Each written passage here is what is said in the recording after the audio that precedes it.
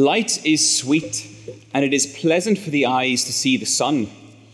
So if a person lives many years, let him rejoice in them all. But let him remember that the days of darkness will be many. All that comes is vanity. Rejoice, O young man, in your youth, and let your heart cheer you in the days of your youth. Walk in the ways of your heart and the sight of your eyes, but know that for all these things God will bring you into judgment. Remove vexation from your heart and put away pain from your body, for youth and the dawn of life are vanity. Remember also your Creator in the days of your youth, before the evil days come and the years draw near, of which you will say, I have no pleasure in them. Before the sun and the light and the moon and the stars are darkened and the clouds return after the rain. In the day when the keepers of the house tremble and the strong men are bent and the grinders cease because they are few. And those who look through the windows are dimmed and the doors on the street are shut. When the sound of the grinding is low, and one rises up at the sound of a bird, and all the daughters of song are brought low. They are afraid also of what is high, and terrors are in the way. The almond tree blossoms, the grasshopper drags itself along, and desire fails, because man is going to his eternal home, and the mourners go about the streets. Before the silver cord is snapped, or the golden bowl is broken, or the pitcher is shattered at the fountain, or the wheel broken at the cistern, and the dust returns to the earth as it was, and the spirit returns to God who gave it. Vanity of vanities, says the preacher. All is vanity. Besides being wise, the preacher also taught the people knowledge, weighing and studying and arranging many proverbs with great care. The preacher sought to find words of delight, and uprightly he wrote words of truth. The words of the wise are like goads, and like nails firmly fixed are the collected sayings. They are given by one shepherd. My son, beware of anything beyond these. Of making many books there is no end, and much study is a weariness of the flesh. The end of the matter, all has been heard. Fear God and keep his commandments, for this is the whole duty of man. For God will bring every deed into judgment with every secret thing, whether good or evil. This week we're in part 3 of a 3-part taster in the book of Ecclesiastes. And this week we're going to think about the goal of Ecclesiastes, the big point the author is trying to make. In 1605, the Hebrew scholar Hugh Broughton wrote a work with this title, A Comment upon Ecclesiastes, framed for the instruction of Prince Henry, our hope. At the time, Prince Henry was the Prince of Wales and the heir apparent to the throne, but sadly he died before acceding. But Broughton wrote this advice to him. He said, Ecclesiastes will show how this world can have no good kingdom. He thought the book should be understood in light of the disappointing outcome of God's promises to David in 2 Samuel 7 and 1 Chronicles 17. He says this, he said that the king tells us upon his own long and studied experience that all things under the sun be vain, so that the throne promised to David must be for the world to come. The king tells us on his own long study and experience that all things under the sun be vain, so that the throne promised to David must be for the world to come. And I don't think that's too far from the mark. To understand Ecclesiastes properly, we need to understand what the author himself thought he was trying to communicate. He did not consider himself to be speaking in an intellectual vacuum. In the very first verse of the book, he self-consciously plugged himself into the story of the Bible. Ecclesiastes is the words of the preacher the son of David, king in Jerusalem. And the story of David starts with the story of Adam. Adam was meant to be God's representative ruler on the earth, but he was exceedingly foolish in rejecting God's wisdom and wanting to establish his own, to decide for himself what was good and bad. But as we know, that went horribly wrong. In judgment, God cursed the world, or in the language of Ecclesiastes, made it crooked. And the crookedest of all parts is death. Instead of humanity ruling the world under God, they were now destined to die apart from him. But the main storyline of the Bible involves God's rescue of his people and his restoration of them to rule his world rightly. This started by the calling of one man, Abraham, who developed into a nation. And God chose one man from that nation to be king. He was to be a man of the people, and his job description was to lead by example in fearing the Lord, by keeping all the instructions and doing them. God established David as his first king in his city, Jerusalem, and he made him a promise that a descendant of his, a son of David, would rule his people and achieve what was promised to Abraham and what Adam never achieved, to rule God's world wisely for his glory. Solomon was the next son of David to sit on the throne of Jerusalem, and at first it appeared that he might be the descendant to bring God's good rule to the whole earth. Jerusalem was established as the world's preeminent city. God dwelt there, and something of his glory was displayed to the earth. But Solomon and a long line of kings after him ended up ruling badly, being more foolish than wise, and that led to the downfall of God's city and God's people. And as we said, Ecclesiastes self-consciously plugs itself into that story with its first verse. And throughout the book, we've heard the voice of this Solomon-like king, probably representing the whole dynasty, teaching us about his quest to find gain and understanding in this world that God has made crooked. And we see the king has witnessed it all and tried it all, and he has found everything to be vanity, fleeting, ungraspable. Now in these last verses, and we reach his conclusion. And first we see death in the city, and we're to rejoice and remember our Creator. In chapter 12, verses 1 to 8, we get the narration of the fall of a city, but with very familiar language. It combines what we heard in the opening poem of chapter 1, verses 1 to 11, with the king's building project of chapter 2, verse 1 to 11, and reverses them both. Rather than an endless cycle, there is an ending. And rather than the creation of a great city, there is a decreation and total destruction of it. Chapter 12, verse 2. Before the sun and the light and the moon and the stars are darkened, and the clouds return after the rain. The sun is not rising and going down anymore, but it's darkened for good. The lights are going out on this kingly enterprise. The imagery is originally a reversal of the first days of creation in Genesis 1, and it's used in the Bible to speak of God's judgment. Verse 3 and 4 continue to describe a decimated city. In the day when the keepers of the house tremble, and the strong men are bent, and the grinders cease because they are few, and those who look through the windows are dimmed, and the doors on the street are shut, when the sound of the grinding is low, and one rises up at the sound of the bird, and all the daughters of song are brought low. So rather than parks and productivity and industry, those who remain in the city tremble. The strong have been brought low. Work has been ground to a halt. The place is so quiet that all you can hear is the sound of a far-off bird sound in the morning. And the singers which the king once took delight in are now not singing so much anymore.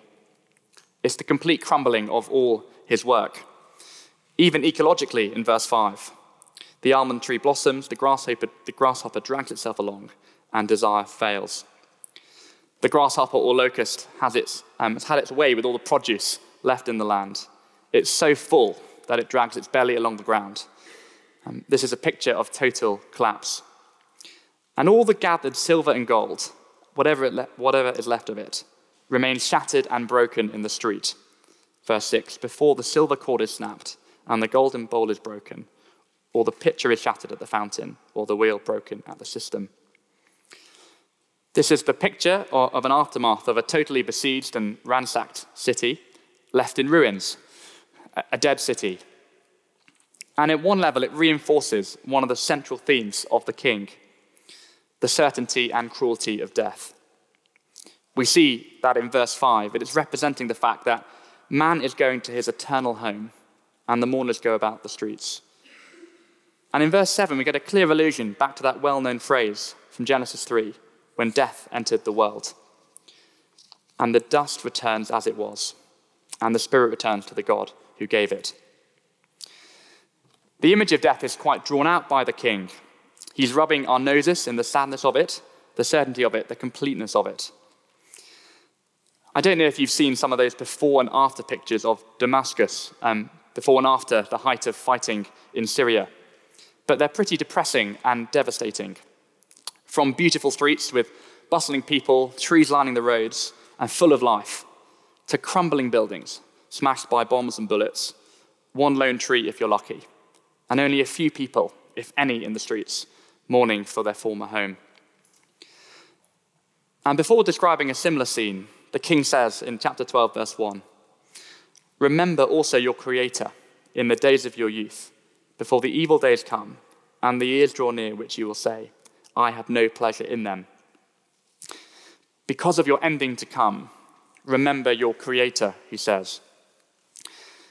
It's interesting, isn't it, that the king has spoken about God throughout so far, but here there is a particular emphasis as God as Creator.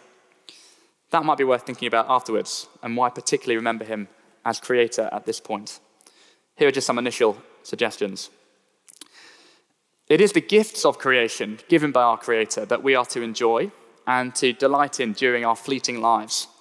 So remembering our Creator, in part, could be another call to do that while we can, before the end comes and there's no pleasure to be had. But it's also striking that after saying, remember your Creator, he goes on to describe decreation. The one who has the power to create certainly has the power to decreate. And throughout the book, we've seen the king is certain that after all is said and done, God the Creator will bring every deed into judgment. And we need to remember him and come to terms with him while we still can. Because in those evil days, it might be too late. A few weeks ago, the journalist Jeremy Clark, who's been receiving treatment for a cancer diagnosis, was sharing in his column some different advice he's been receiving while facing death. Some people urged him to keep thinking positively. Others say, well, you've got to die sometime.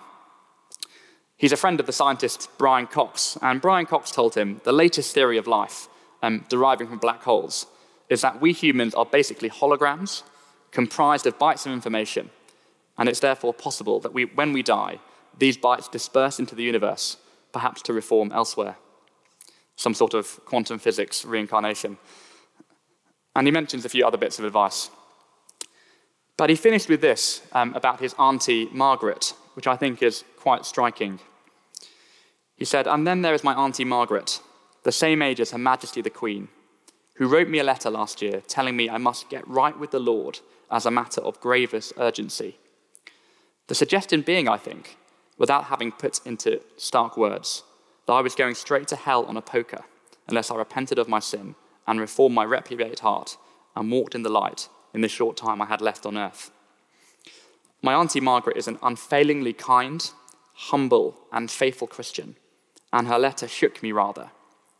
She finished by saying that she had been moved to write to me such a letter by a spirit of Christian love rather than chastisement. I believe her and love her for it. And if I'm honest, I would say of all the advice I've received so far on this controversial subject, my auntie Margaret's letter is well out in front." Remember your Creator in the days of your youth, the king says. And there'll be a number of us here who won't have got right with the Lord yet ourselves. And one of the things the king says in his book is that our lives are vain and fleeting, and it will come to an end before we know it. And we will face our Creator in judgment. And the choice is that we can fear him now, and it will be well for us, or we can fear him then, and it won't be so well.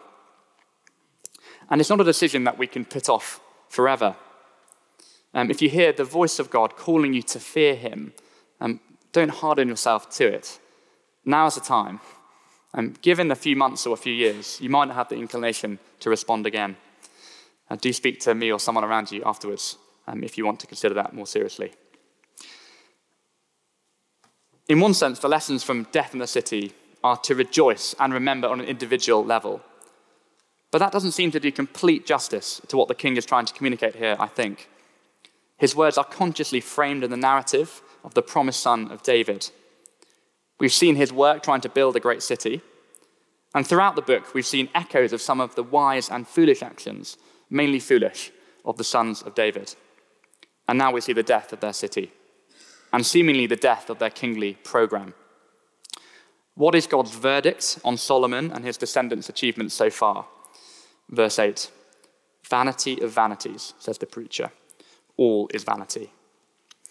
Hundreds of years of Israelite kingship has gained nothing.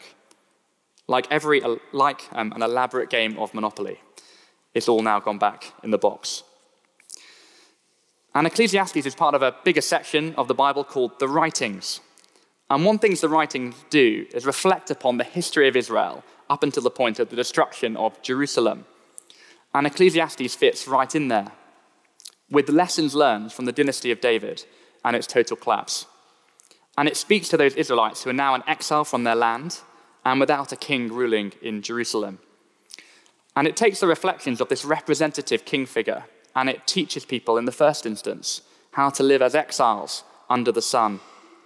How should a faithful Israelite live in a crooked world without a king and a city to call home, while they're waiting for God to fulfill his promises? And although there's one major difference between their position and our position now, a lot does remain the same. We are still waiting for the re-emerging of God's city on earth and the final return of his king. As the Apostle Peter calls us, we are still exiles, not at home in the world, waiting for the fulfillment of all God's promises. Wisdom while we wait in a crooked world is part of the final agenda of Ecclesiastes. And that's what we see in the concluding comments in chapter 12, verse 8 to 14. And that final conclusion starts in verse 9. It says, besides being wise, the preacher also taught the people knowledge, weighing and studying and arranging many proverbs with great care.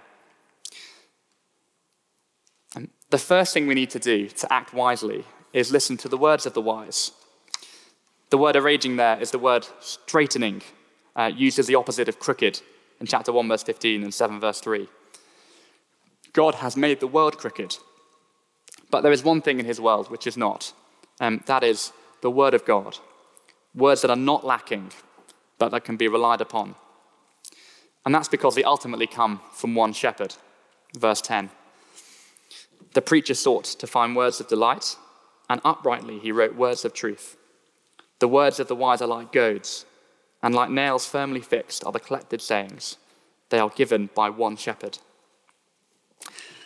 Over the last 2 weeks, we've considered how the words of this book bring delight and work as a goad, poking us in the right direction.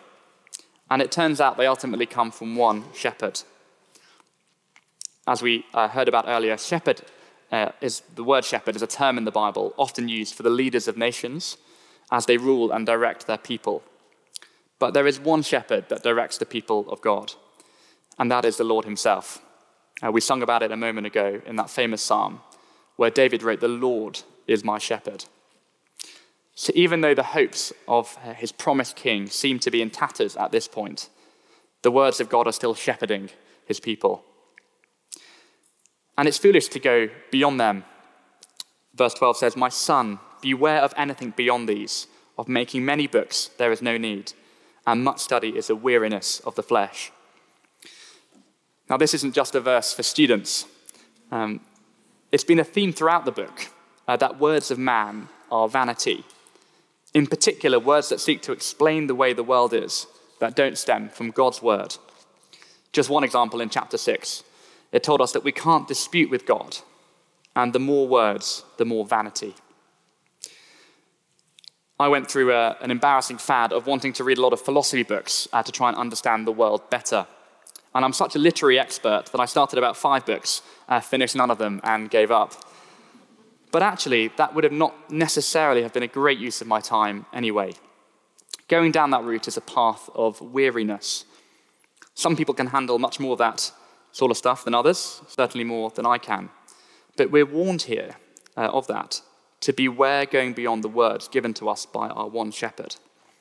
God has told us all we need to know. The Israelite in exile doesn't need to spend every Saturday in the library of Babylon trying to suss out the ways of the world and then maybe write his own book thinking about the meaning of life. It's a weariness. It's a waste of time. Only the word of God is straight and can keep you in the way of truth.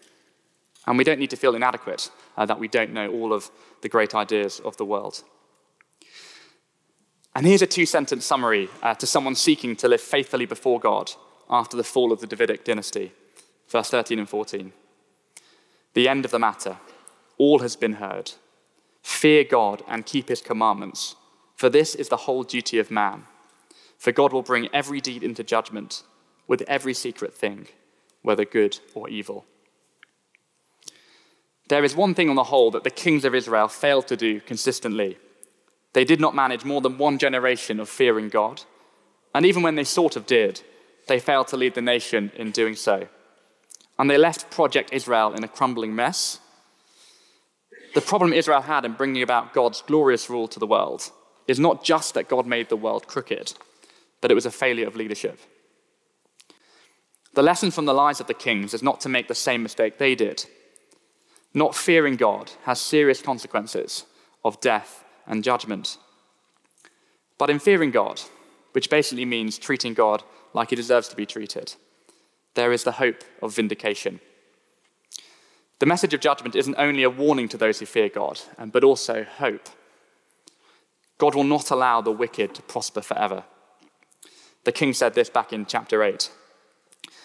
Though a sinner does evil 100 times and prolongs his life, yet I know that it will be well with those who fear God, because they fear before him. But it will not be well with the wicked, neither will he prolong his days like a shadow, because he does not fear before God. Ecclesiastes, like the rest of the Bible, does know and teach that there's vindication beyond the grave for those who fear God. So the duty of the faithful Israelite, after there was no king on the throne in Jerusalem, was to continue to fear God and to listen to him while they waited for that promised son of David to come. But that experience taught them certain things about what that son would be like.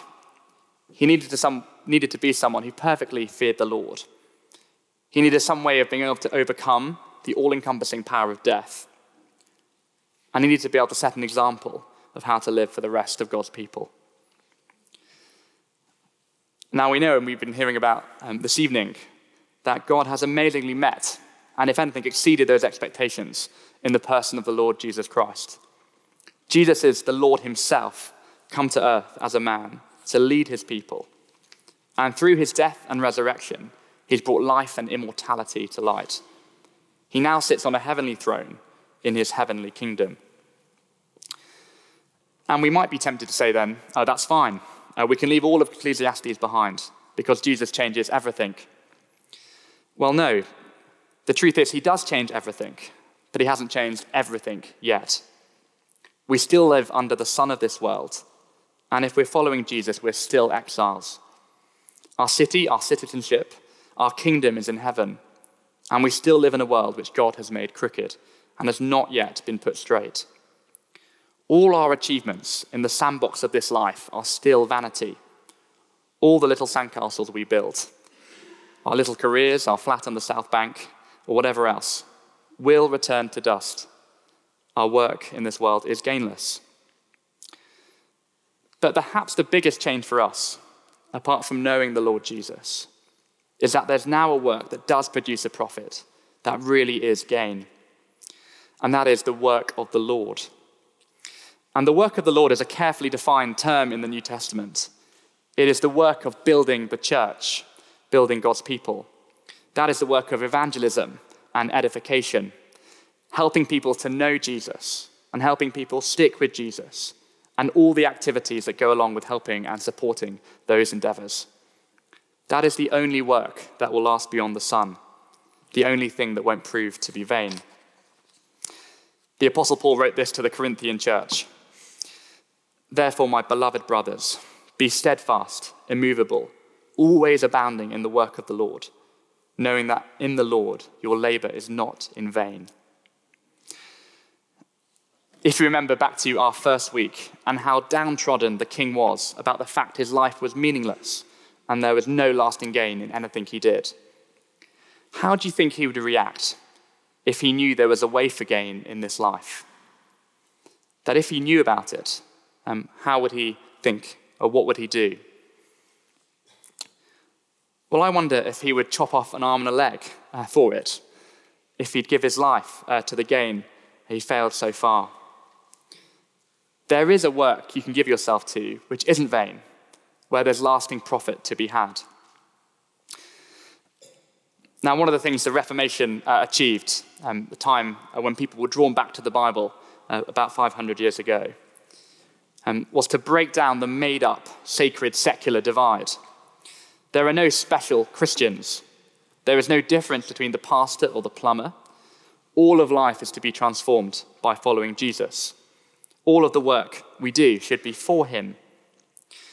One of the big proponents of this was a man called Martin Luther, and he uses an example which is particularly encouraging to me as a relatively new father. He said, when a father goes ahead and washes nappies or performs some other menial task for his child, and someone ridicules him as an effeminate fool, God, with all his angels, is smiling. And that is absolutely right. As citizens and ambassadors of heaven, all the work God has given us to do on this earth should be done for him. The king in Ecclesiastes has told us that work is good, and that whatever your hand finds to do, do it with all your might. But in the light of the resurrection of the Lord Jesus, there's an overriding and overwhelming priority to do with work that brings lasting gain. I hope I do all right, an all right job as a father, and maybe I can try and help my daughter Rose do okay at school, make some friends, play an instrument or whatever. That's all good. But what will really last, what will really be gain, is if she grows up to know and love the Lord Jesus. If you're a lawyer here, I hope you want to honor your senior partners in the work you do, to represent Jesus with honesty and integrity. But what will really be gain is holding out the Lord Jesus to anyone, as many as possible, and trying to uphold any in your office who already follow him. In any job, proclamation is much more worth than a promotion. All of our work should be for the Lord, but only some work is the work of the Lord, and that's what's to be prioritized. We're to give ourselves to a work that is not vain and will bring eternal gain. The main thing Ecclesiastes does for us is teach that negatively, I think. If you want to hear the positive side, you'll need to listen along to the morning service on the app as they're looking through 1 Corinthians 15 and some of the positive implications of this. But I hope we've been convinced of the vanity of investing everything in our little kingdoms in this life. If you're not, I'd really strongly encourage you to read Ecclesiastes a few times over the summer and let it sink in and let it train you to hold more lightly to the things of this life. It is all vanity. It will all be dust. And just to speak to a small section of us here, or a medium-sized section of us here at the moment, some of us will have Bible teaching gifts, and I hope reading Ecclesiastes will be a real prod to give up whatever little things we're grasping onto. And to be honest, I've been praying that for some of you. And to give ourselves into costly service, full-time, in a set-aside way, to the work of the Lord. Some of you will know Joelle in Cambodia, who we hear from and pray for regularly. It's not really an easy life out there for her, but it's a life that's not lived in vain and is for eternal gain. Why not think of taking some time to be trained in Bible teaching and asking the Lord where you can be deployed for maximal gain in his work? Some of you might think you have more opportunities for the work of the Lord in the workplace, and maybe that's right. And we need to make the best decisions we can before the Lord ourselves. But that's not automatically the case, just to encourage you. Some of my friends who have less jobs in the last few years say they've had more opportunities to speak of the Lord Jesus than they did before. And it really is a privilege being in full-time, set-aside, paid gospel ministry. Because apart from the times when I'm a total coward, there's always a chance to speak about what you do for a living. And I can say I speak to people about the Lord Jesus. We are to fear God and to keep his commandments.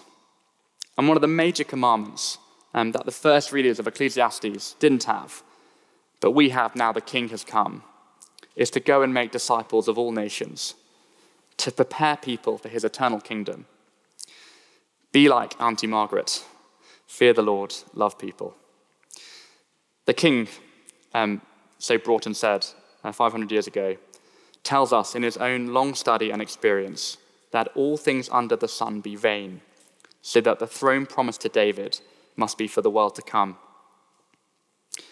Only one life. 'Twill soon be past. Only what's done for Christ will last. Let's pray together.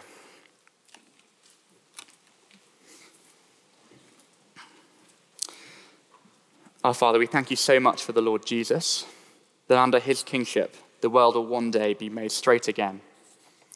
And thank you that even now we can be part of his eternal work, gathering and keeping people for his kingdom. Help us not be fooled by the vain things of this life, but to enjoy all we can as we give ourselves to investing in the next. Amen. Great quote from Luke. All work is for the Lord, but not all work is of the Lord. I wrote that down. That's really helpful and clarifying. Love to hear Luke spell that out a bit more. So, all work is for the Lord, but not all work is of the Lord. Discuss. In Colossians 3, Paul tells even slaves to obey their masters and all their work, to view all their work as being for the Lord, and because they're receiving an inheritance. And I think that's talking about because they're part of this heavenly kingdom, and it's about representing the Lord and doing what he's given them in this life to do. But there isn't anything else to discuss. I think the work of the Lord is what lasts to eternity. What lasts to eternity is people, and encouraging people to know the Lord Jesus, to be with him in the future. That is the work that will last. So even no matter what job we're doing, no matter what person Paul was writing to in Colossae, as well as representing the Lord well and honouring those they work for, as if they were honouring the Lord, I guess he'd be wanting them to be speaking of the Lord Jesus, to be representing him, and hoping to bring people with them to the new creation. Yeah, that's very helpful. Don't look dubious about that. It was an extremely helpful answer, Luke. Thanks. How can I best do this eternal work of the Lord while I'm working hard as a lawyer, doctor, student? I mean, they haven't put garbage collector and other useful jobs. But how can I do this eternal work of the Lord best when I'm in the workplace, as it were? This is just building out a bit on what you just said. Well, that might be a great thing to talk to the people next to you about afterwards, and I'm sure they'll have some much better ideas than me. I wonder if one thing we might do is just pray for opportunities to speak for the Lord Jesus and pray for boldness to take them. I find that when I don't pray, I seem to have less opportunity to speak for him, and when I do, I tend to do that. So what might it look like? Maybe praying for opportunities, praying for a few colleagues particularly, asking that you might be able to explain something of what the Lord Jesus has done for them, to them, and trying to take opportunity to do that when you can. William probably have a lot more to say. Well, I think it's helpful. Yeah, I think don't underestimate the power of living a Christian life in the workplace, even as you speak of Jesus. So doing your job conscientiously, not as for eye service, not just when the boss is watching, being honest, having integrity, being kind, taking an interest in the people around you, speaking of Jesus, serving in the church. But don't underestimate those things. I think your reference to Colossians is very, very helpful. There's also one in Ephesians at the end of Ephesians there.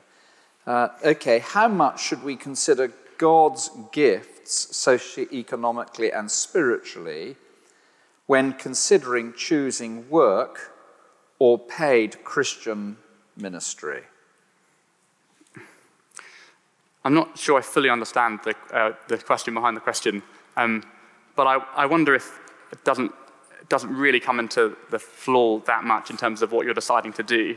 I think God gifts in creation, we think back to Ecclesiastes chapter 9, are things he's given us to enjoy. And actually all people, no matter how sort of rich or poor, how much money you have, whatever it is, can enjoy what God's given to you.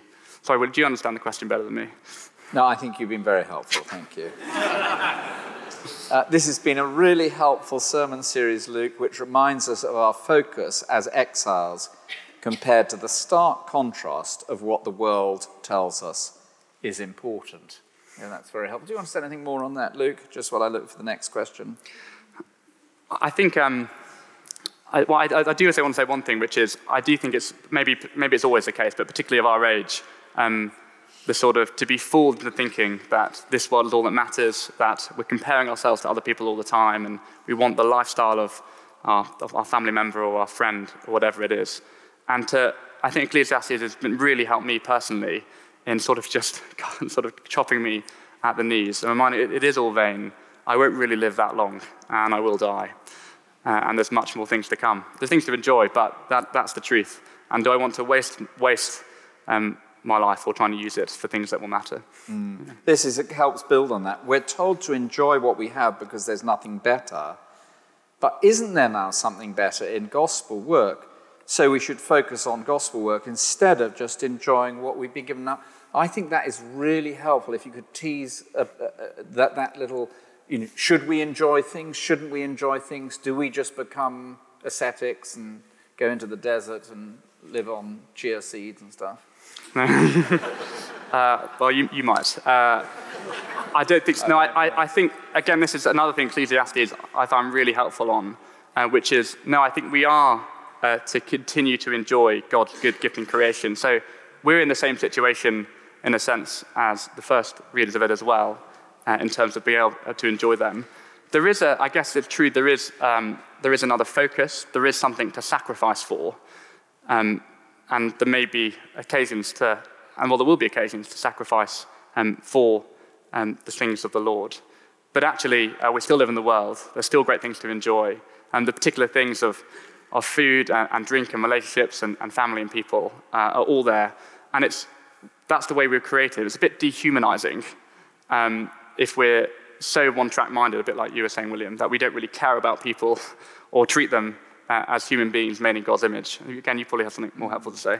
Well, I just think it's absolutely wonderful to be Christian because you can enjoy God's good creation. And at the end of the day, when you're staring into the grave and you realize there's so much vanity and what was it all, then actually you have eternal life and you've done it with God. And it's a wonderful thing. It removes that sense of it was just a complete breath, a futile vanity.